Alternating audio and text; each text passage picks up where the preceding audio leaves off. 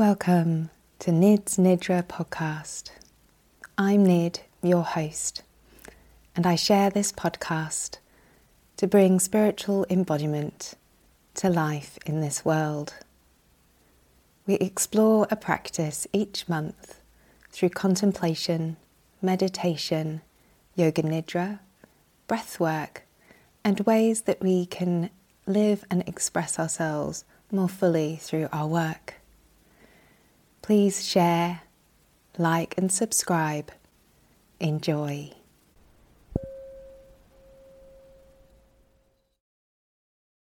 What is the difference between breathwork and pranayama in yoga?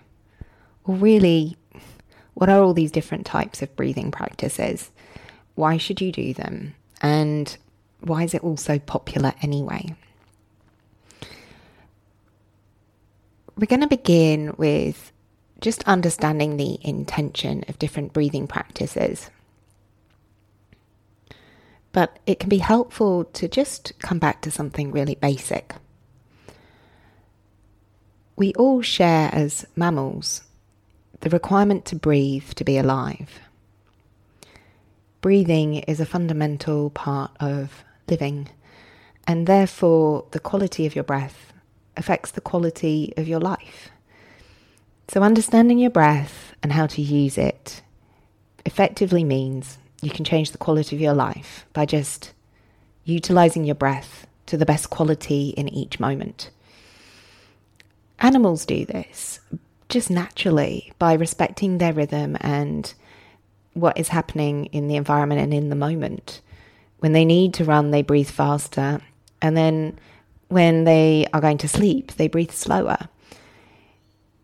For us as humans, we've become a little disconnected to our natural rhythms and needs for the breath.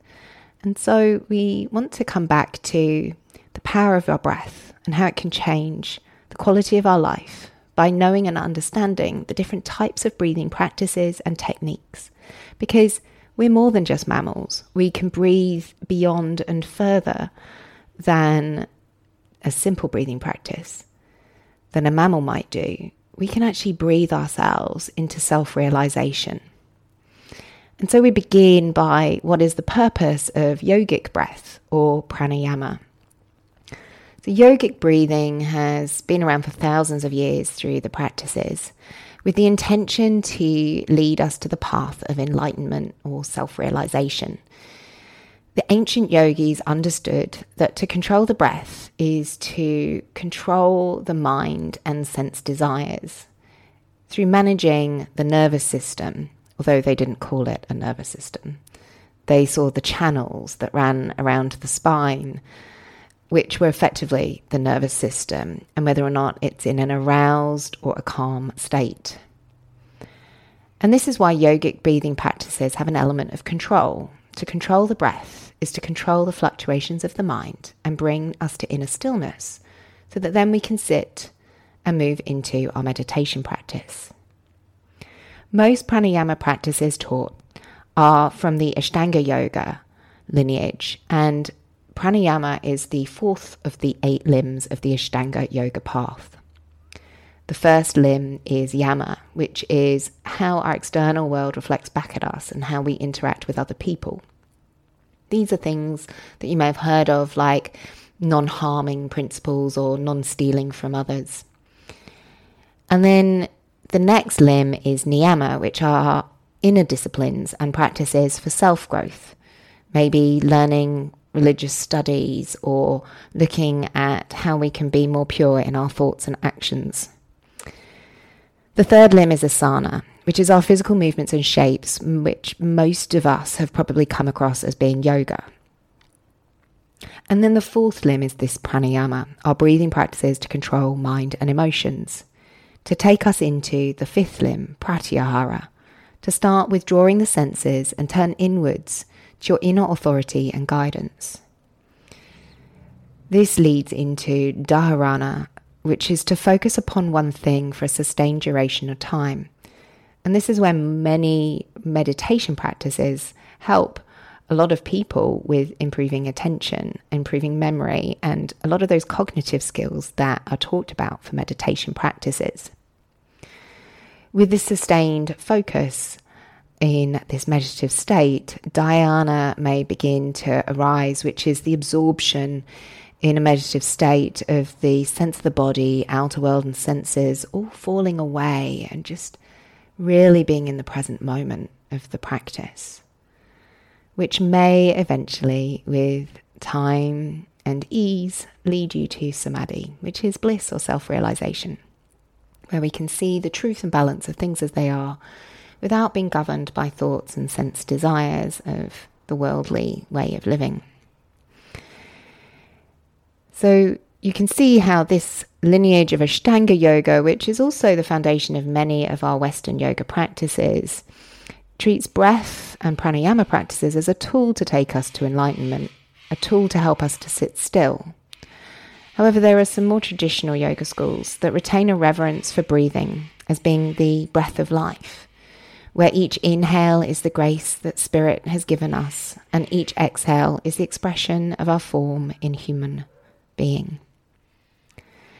When we go beyond these 8 limbs of Ashtanga or the Raja lineages of yoga, where breathing is part of the steps to control and connect with the power of our breath, we start to see that the way enlightenment has been attained by gurus is actually to do with their ability to maintain the state of breathlessness for a certain amount of time. In Kriya Yoga, and the book by Paramahamsa Harihananda, in his Kriya Yoga, The Scientific Process of Soul Culture and the Essence of All Religions, he defines this Kriya Yoga is breath control is self-control.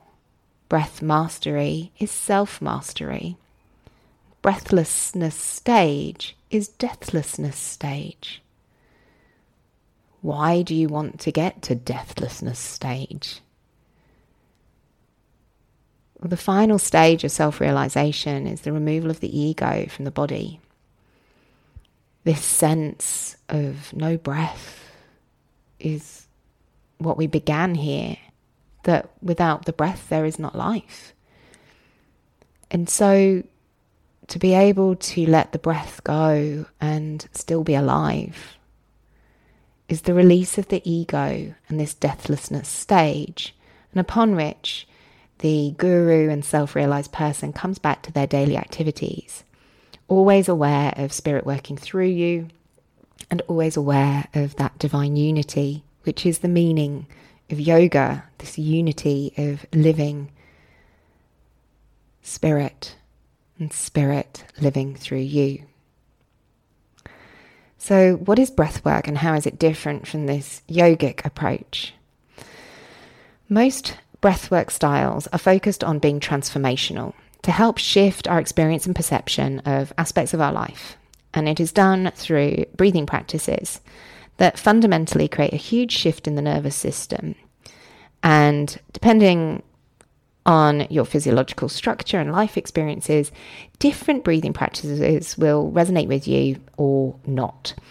So we want to understand that all these different breathwork styles can be transformational, but how they're transformational for you is going to vary depending on what kind of breathing practices are appropriate for you at the time. However, all breathwork differentiates from yoga in that we're looking for transformational experiences for perception as opposed to a stage or a tool towards the path of enlightenment. Some breathing practices may use the sympathetic nervous system to activate you out of a more subdued, inactive state and into an action.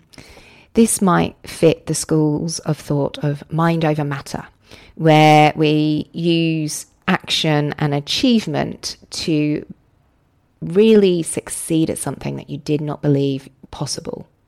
So a common example that we see nowadays is the use of ice baths, where someone sits for at least 3 minutes in a bath that is 5 degrees Celsius or colder.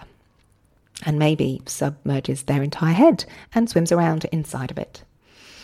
So the ability to sit and relax in an ice bath does require 2 different breathing practices to be safely executed.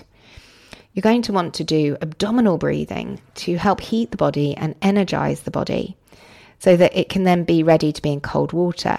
Now, these activating breathing styles are going to be activating because they get the sympathetic nervous system going. They get it moving into an aroused state so that we're moving through action. Now, this is appropriate if you are someone who already feels safe, but it may not always be appropriate if you don't feel safe. And activating the sympathetic nervous system is our stress response. It's our fight or flight or flee or fawn position. So it may not always work if you have some form of trauma to go into this sympathetic nervous state. It may actually make you feel more stressed. So this is where this sympathetic approach of activating yourself through energizing breath, which could also include forms like holotropic breathwork and some of the other more exciting styles like Wim Hof, might not be suitable for you depending on where you're at with your nervous system and stress in your life. The next stage of what happens in an ice bath is going to resonate with more people because as you get into the cold water, you need to slow down your breath and take a really long, gentle exhale to help calm the nervous system. And this is how we activate the parasympathetic nervous system to help override the panic in the body that it's really, really cold. So we want to slow down and find a nice, gentle exhale. As a side note, some people believe that practicing ice baths might help you with falling overboard in cold water, but unfortunately there haven't been any studies that have shown this in the sea industry. They're still noticing that no matter how many ice baths you do, if you fall overboard in 15-degree water or colder, it's going to be the shock of falling into the body that is going to likely result in your death. So just be aware that ice baths are great in terms of helping us mentally and emotionally realize our power of self-control. And this could be taking you towards a sense of self-mastery. So this is where these use of sympathetic or activating breathing and then calming breathing, going between the two, is an act of mastery and control. So seeing that these kind of practices can be really fabulous if you're someone who feels that you need to move into a stage of mastery, of achievement, of stepping up into an action state. However, true transformation doesn't often occur in these moments of action. They might be great memories and we might feel really, really awesome. But actually, true transformation is often when we surrender and allow grace in and trust our body to heal itself. And this is where the stepping out of our own mind, trusting our body and the breath to resolve our healing is actually a more spacious and relaxing environment that we want to heal and breathe in.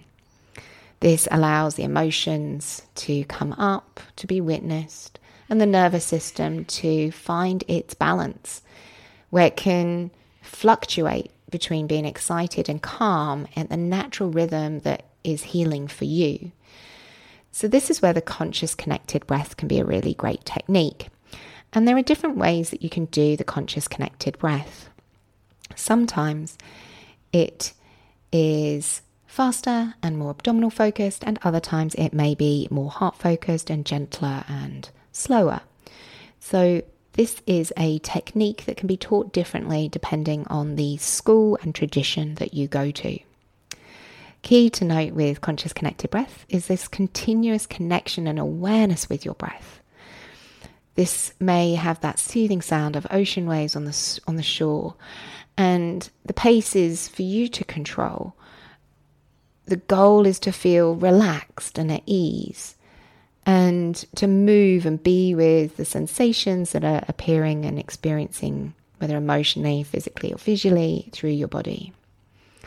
So how deep the breaths are is just dependent on how many muscles you want to use, how much you want to really breathe or not breathe. But with clarity breathwork, we're focusing on a nurturing approach that allows the nervous system to fluctuate and move into its own balance. Your awareness can be consumed by the breath and the endless movement of being alive. Now, this is quite different from our Kriya Yoga deathlessness stage, where we're releasing the ego and releasing the breath. Actually, in clarity breathwork, we're using our breath to really connect with being alive in this body in this moment.